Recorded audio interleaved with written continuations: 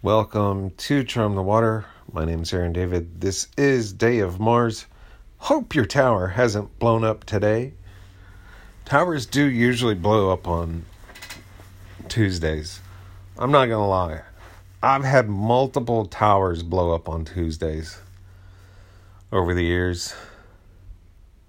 Guardrails generally crumpled on Tuesdays.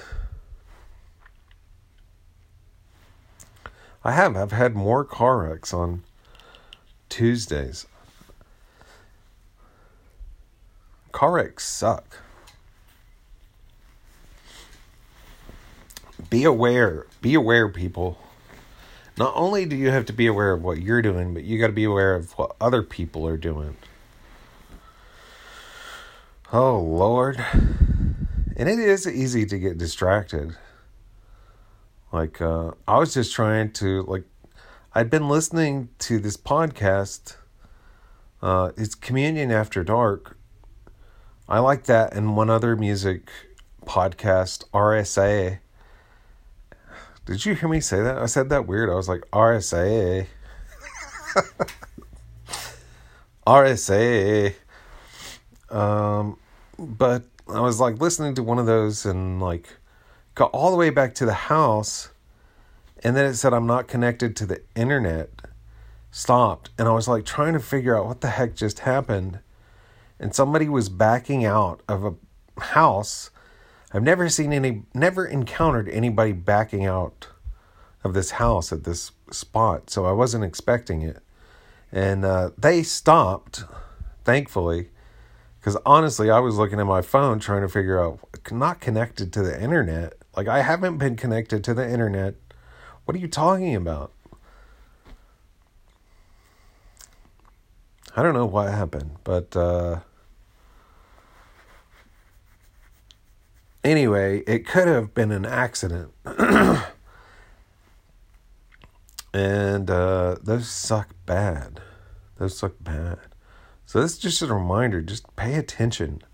Be situationally aware, as they say.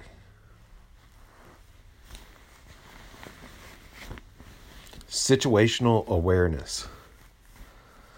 This has been a public service announcement. So I started today a small account, and I thought I'm going to stay away from the FTMO challenges for a while.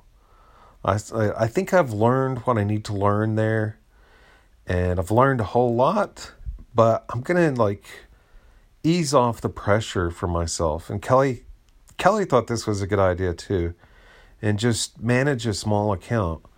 And it's going to be a very small account, but what can change with it is leverage, and that can be a good thing or a bad thing. It can be a very bad thing in most cases. But learning what I have from the strictness of those FTMO challenges, it's oh God, you don't want to make yourself feel stupid by over leveraging and stuff. So the plan is to manage a small account for a while, not have that time pressure as much as on the challenges, and just get some consistency. Just get the confidence that consistency will bring, and step away from the final test challenge and go back. It is a step backwards, but I think it's a step backwards for more for sure footing to go ahead. So that is what's happening now. So this morning I went into Coinbase. So I use CoinEx. This is not I'm not suggesting that broker better than anybody else. I'm just saying, when you're researching a broker, if you're in the U.S., you'll likely want to start out a small account with an offshore account where you can get higher leverage, and there's not any United States legislation covering what happens to you or your money with an offshore broker. So they're feared, but there are offshore brokers that deal with U.S. residents. There are very few of them, and they have long-term track records. So that's good. And CoinEx happens to be one that's been around a while. So I've not run into any problems yet. That's not to say I won't. But that is funded with crypto. So I use Coinbase to achieve that.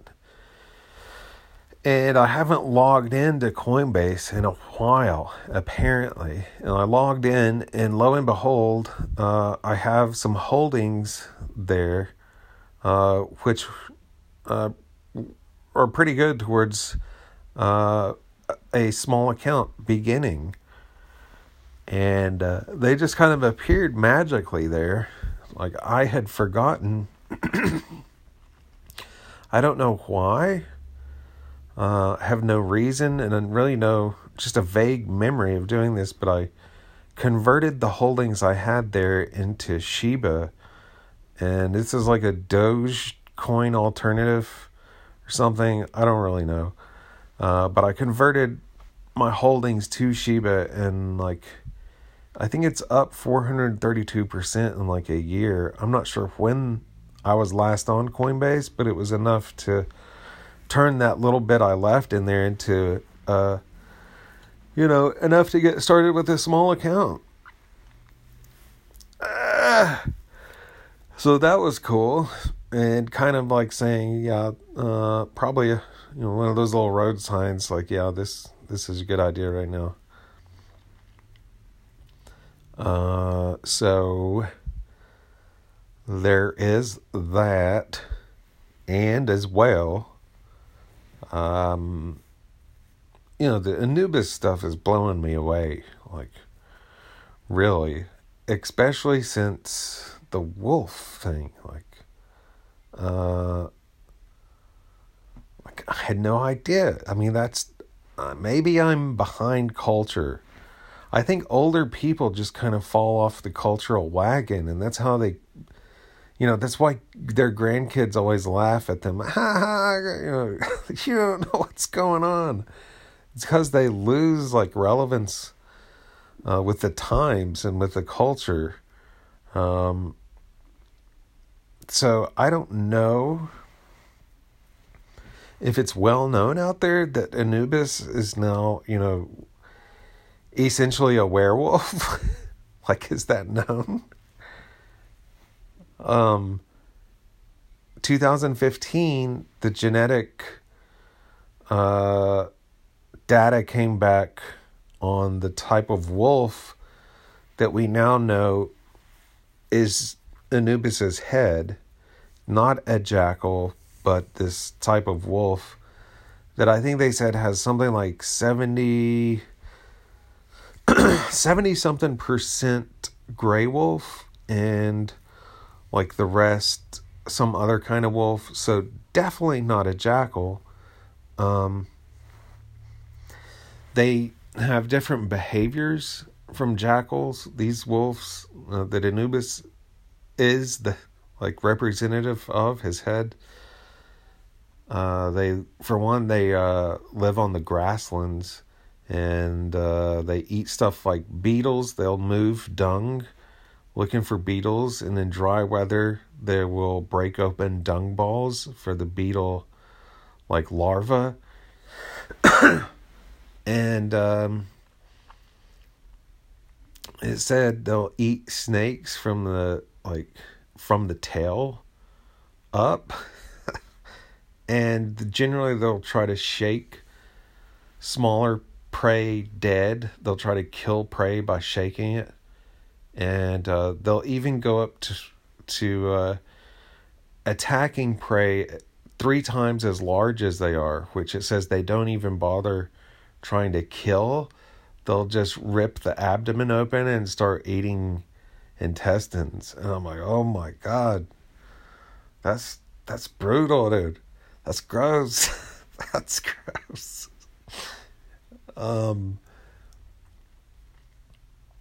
It said they stay in small packs, small units, and that generally a male and a female will stay together, and they'll have pups And those pups will be allowed to stay with mom and dad into adulthood. And it says their sexual appetites will be repressed, which is interesting. And some other type of behavior will be repressed along with sexual. I forget what it is. And they'll stay there with the parents into adulthood as helpers. And I thought that was really fascinating. And the nature of the Anubis wolf.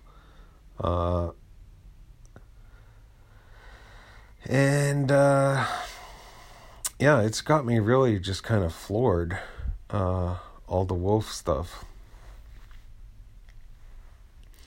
Not even sure, like, what to say. It's pretty wild, pretty deep stuff, and makes me think back to that high school like placement test of career, where mine came back as funeral home director. In light of everything that's happened between then and now, it's almost like that was like it's not even funny. I mean, it's like, this is weird.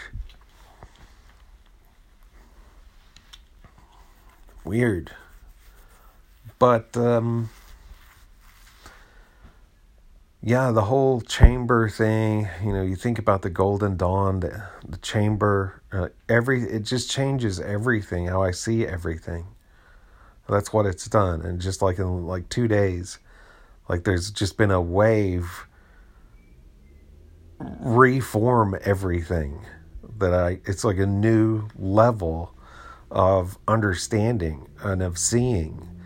And it kind of scares me because I don't know, like, if this is stuff anybody should be talking about, because it seems like I remember being angry at why secrecy around occultism.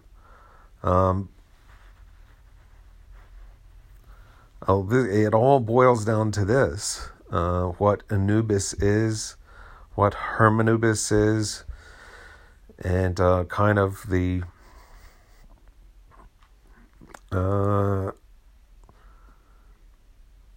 repercussions, if you carry this out to a logical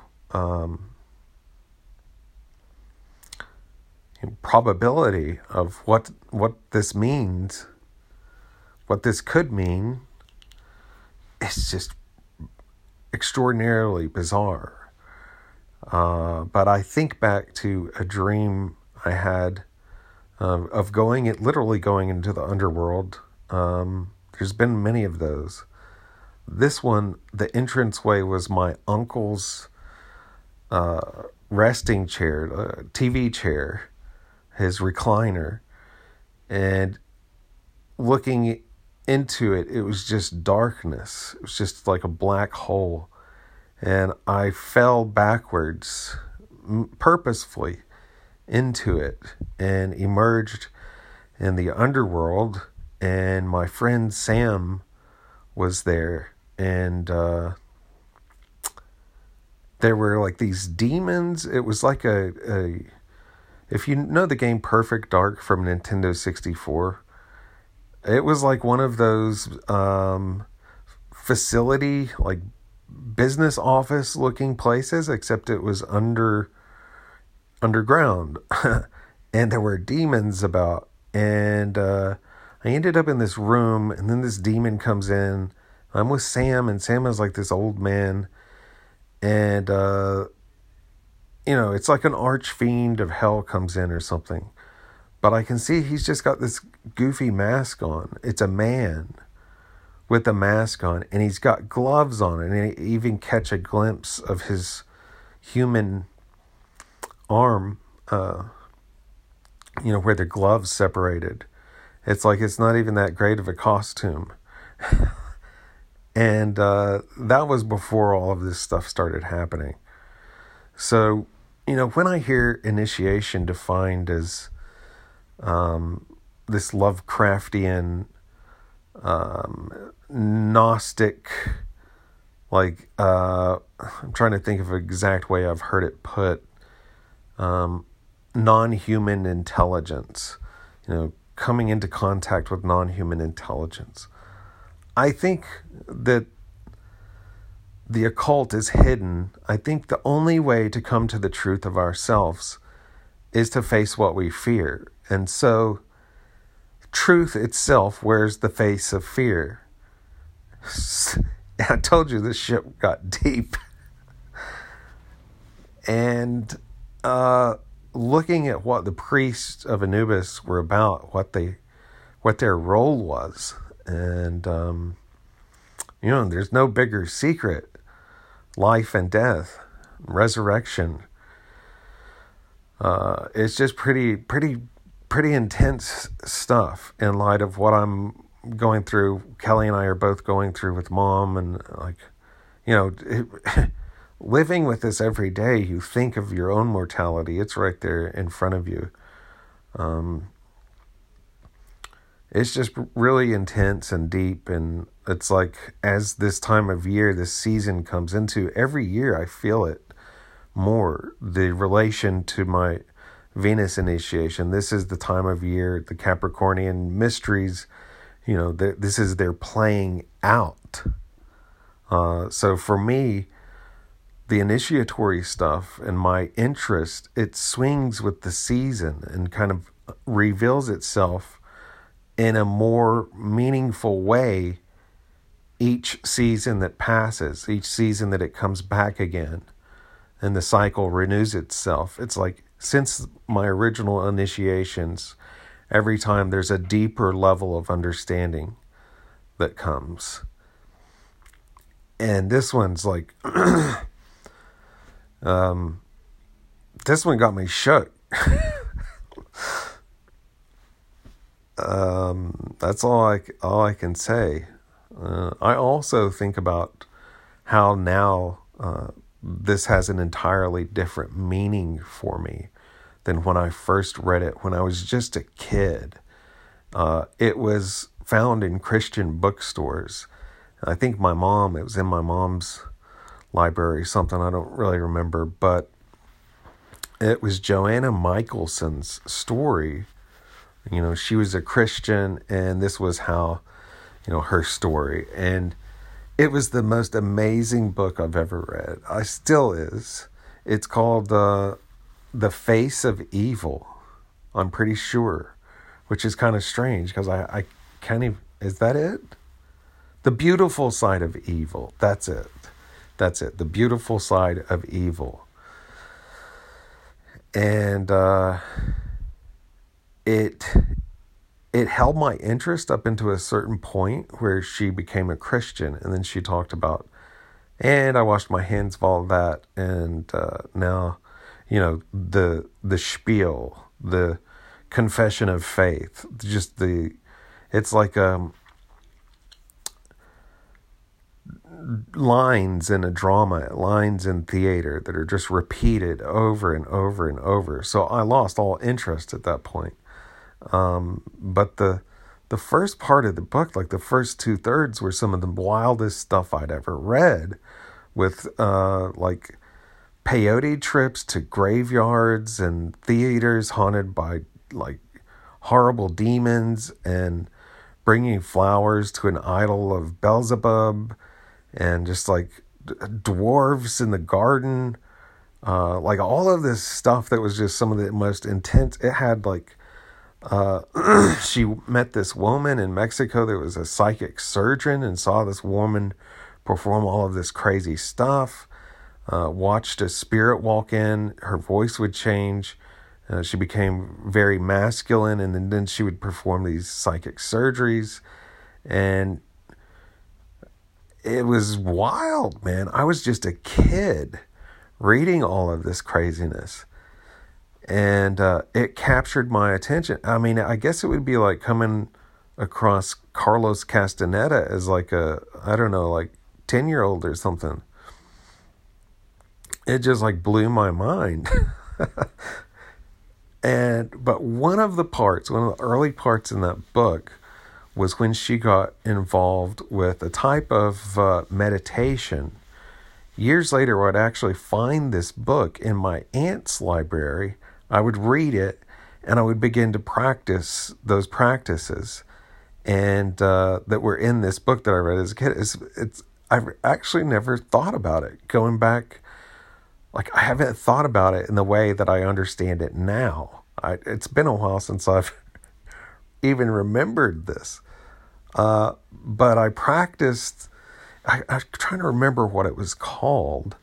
It was very heavy on visualization and bringing your mind into a lower brainwave, into like, I forget if it was called Delta or whatever, but you would bring your mind down there, and then through practice, you could bring yourself to that place just by bringing your fingers together. So you'd practice going there so much that you could achieve that mindset just at the bringing together of your fingers. And I used this all in school, particularly when in Taekwondo, later in high school. I used these visualization techniques, and I mean, it kind of makes sense that, like, you start the Golden Dawn stuff and you're going to be doing essentially the same type of thing, but set up differently. So going back to my childhood, how Joanna described this is she had found this ad in a paper, and I wish I could remember the name of the book of this method. I'll get it later, but she went to one of these groups, and the person leading it had them all lay down on the floor in a room, and then counted them down from like 100, and told them to visualize going down in an elevator. And at the bottom of the elevator, the doors would open, and they would meet their spiritual teacher. And they were just to, relate to the teacher, whoever it was that they saw. It was just kind of a mystery. And going down through this visualization, some people had the Virgin Mary, some people had, I forget the different examples, but just all kinds of almost seeming like random, sometimes religious people would appear as the person's spiritual teacher. Joanna, I forget who showed up for her, but she was pretty religious and was expecting a religious figure, was hoping for somebody like Mary or somebody, but got something like kind of bizarre. And so the teacher tells the class, don't practice this at home, only practice it here, because you could get stuck. And so Joanna goes home, and of course, same thing I would do. Do the practice. She went down the elevator, opened the elevator, and it wasn't her spiritual teacher, but a werewolf. And its teeth, it was like snarling, and it had blood dripping, and she was stuck there. She couldn't pull herself out. And now, I'm just now putting this shit together as I'm retelling it. That is a very similar initiation experience. The dweller on the threshold, the protector of the secrets, the guardian of the chamber, Anubis. We now know he has a wolf head as of 2015. It's just blowing my mind. So Joanna gets stuck there and is in absolute terror. So similar to my experience.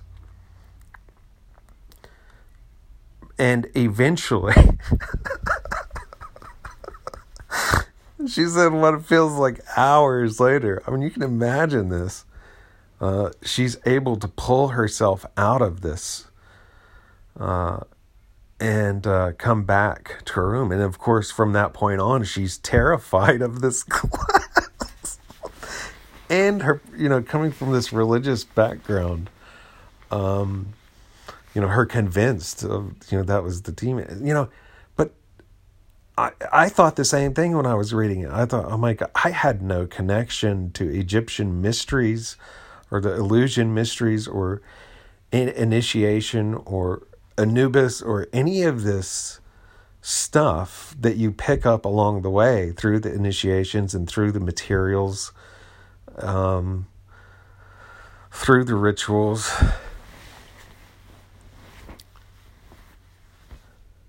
I honestly would like to read that book again because now I have totally new eyes.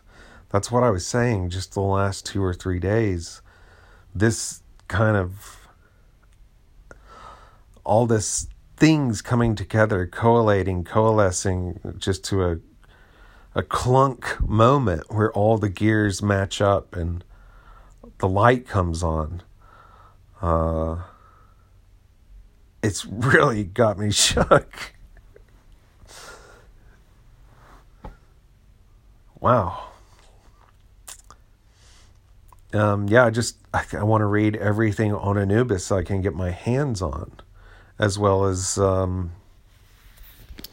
things relating to him, archetypal correlations and juxtapositions. I did find online, Rufus Opus's take on Trithemius is what attracted me to the work and what eventually convinced me to do a spirit conjuration, even though at the time I was a 5-point Calvinist Christian. And, doing this is something pretty terrifying, a notion. And so there was a lot of mental work, probably a year, of just reading materials and absorbing before I ever gathered up the courage to actually do the ritual. But Rufus Opus's approach is part of what attracted me in how it talked about kingship and how I realized in my life this is what I desperately need. My sphere of influence has no power. And, I could really use this kingship stuff. Well, I think now, Rufus Opus, I've heard him talk on interviews about how he kind of used the charismatic approach, health, wealth, that he had in his background, as well as did I, as the hook, kind of the Trithemian hook to his book. But I think that he prophesied and knew not. I found a book today that I want to get. It's called Osiris and Odin, The Origin of Kingship, published January 1st, very appropriate date, 1940. So far, I have not been able to find this thing, but I just found the name of it. So I'm looking at Book Depository right now. Nope, they're sold out. Currently unavailable. I'm going to continue to look for this because it's just something that I want to read. Now that I've understood more of my experiences, I've come to a deeper level of understanding in what the fuck happened to me. And what's happening to other people. And it really trips me out. This is what kept me up wide-eyed last night.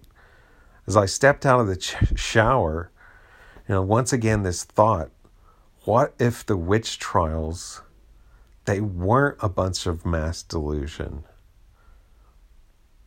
There are, under torture, I was laughing at this the other day, the notion that these confessions came out from torture. But then again, they came out from torture. It's not a reason to dismiss them, but thinking about the reality of being tortured many times to death, being burned at the stake, I think you'd tell everything you know. I think you would come, I mean, you may come to the point where you just, after you've told everything you know, you might just start making it up at that point to try to get it out of it. I don't know. I mean, who could tell us but people that have actually undergone that? I don't know what extremes of psychological, what would happen.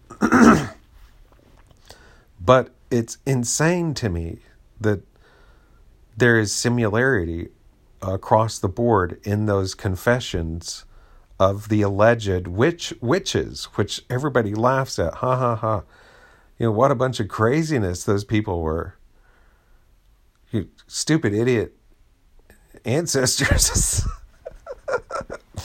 But it's just like this, the Bible, going back to the Bible and reading some things, I see them in a way that's like, oh shit, and this is again one of those places in the witch trials, reading these confessions. It said that the devil would come out of a pitcher. I keep coming back to that. The association of the West and water, that's like an oh shit to me. Like, oh shit. As well as the, I forgot the spreading the butt cheeks to greet this being. And, reading that bit out of Terence Duquesne's work about Anubis being the protector of the anus of Osiris, and what the hell's going on there, that, again, going back to Jake Stratton Kent and Leonard and the Inspector General of Black Magic, like this figure, there he is, clear as day. Not exactly day, clear as night. The son of darkness, these phrases that the pyramid text, funerary text uses, spirit of darkness, soul of darkness. And what I saw, like I said, it's just all kind of got me like, what the fuck? Like, it's come together in a way like shit. And then, well, of course, we have Friday is the lunar eclipse. And since I began this path of initiation, oh man, lunar eclipses are rough. Like, I do not look forward to them. Because generally they mean Kelly and I have pretty intense experiences. And I feel like I'm going to be, there's going to be a scream awake, or I'm going to be like wake up in a sweat and heart racing from some crazy experience. It's just like at the approach of them, I'm like, oh God, there's a part of me that starts dreading it, because so many of those type of experiences have happened around lunar eclipses. I'm just not looking forward to it. I've actually been burning fumitory and myrrh, along with a bit of clove in the mornings. I'm not sure why. Just started, so.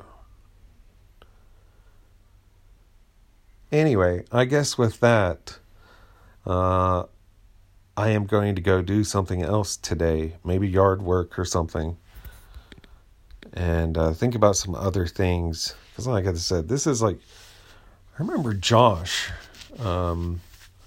said to me once, he was like, what is that term? The weeds are getting deep or something. Deep in the weeds, deep in the woods. We're both those things. Until next time.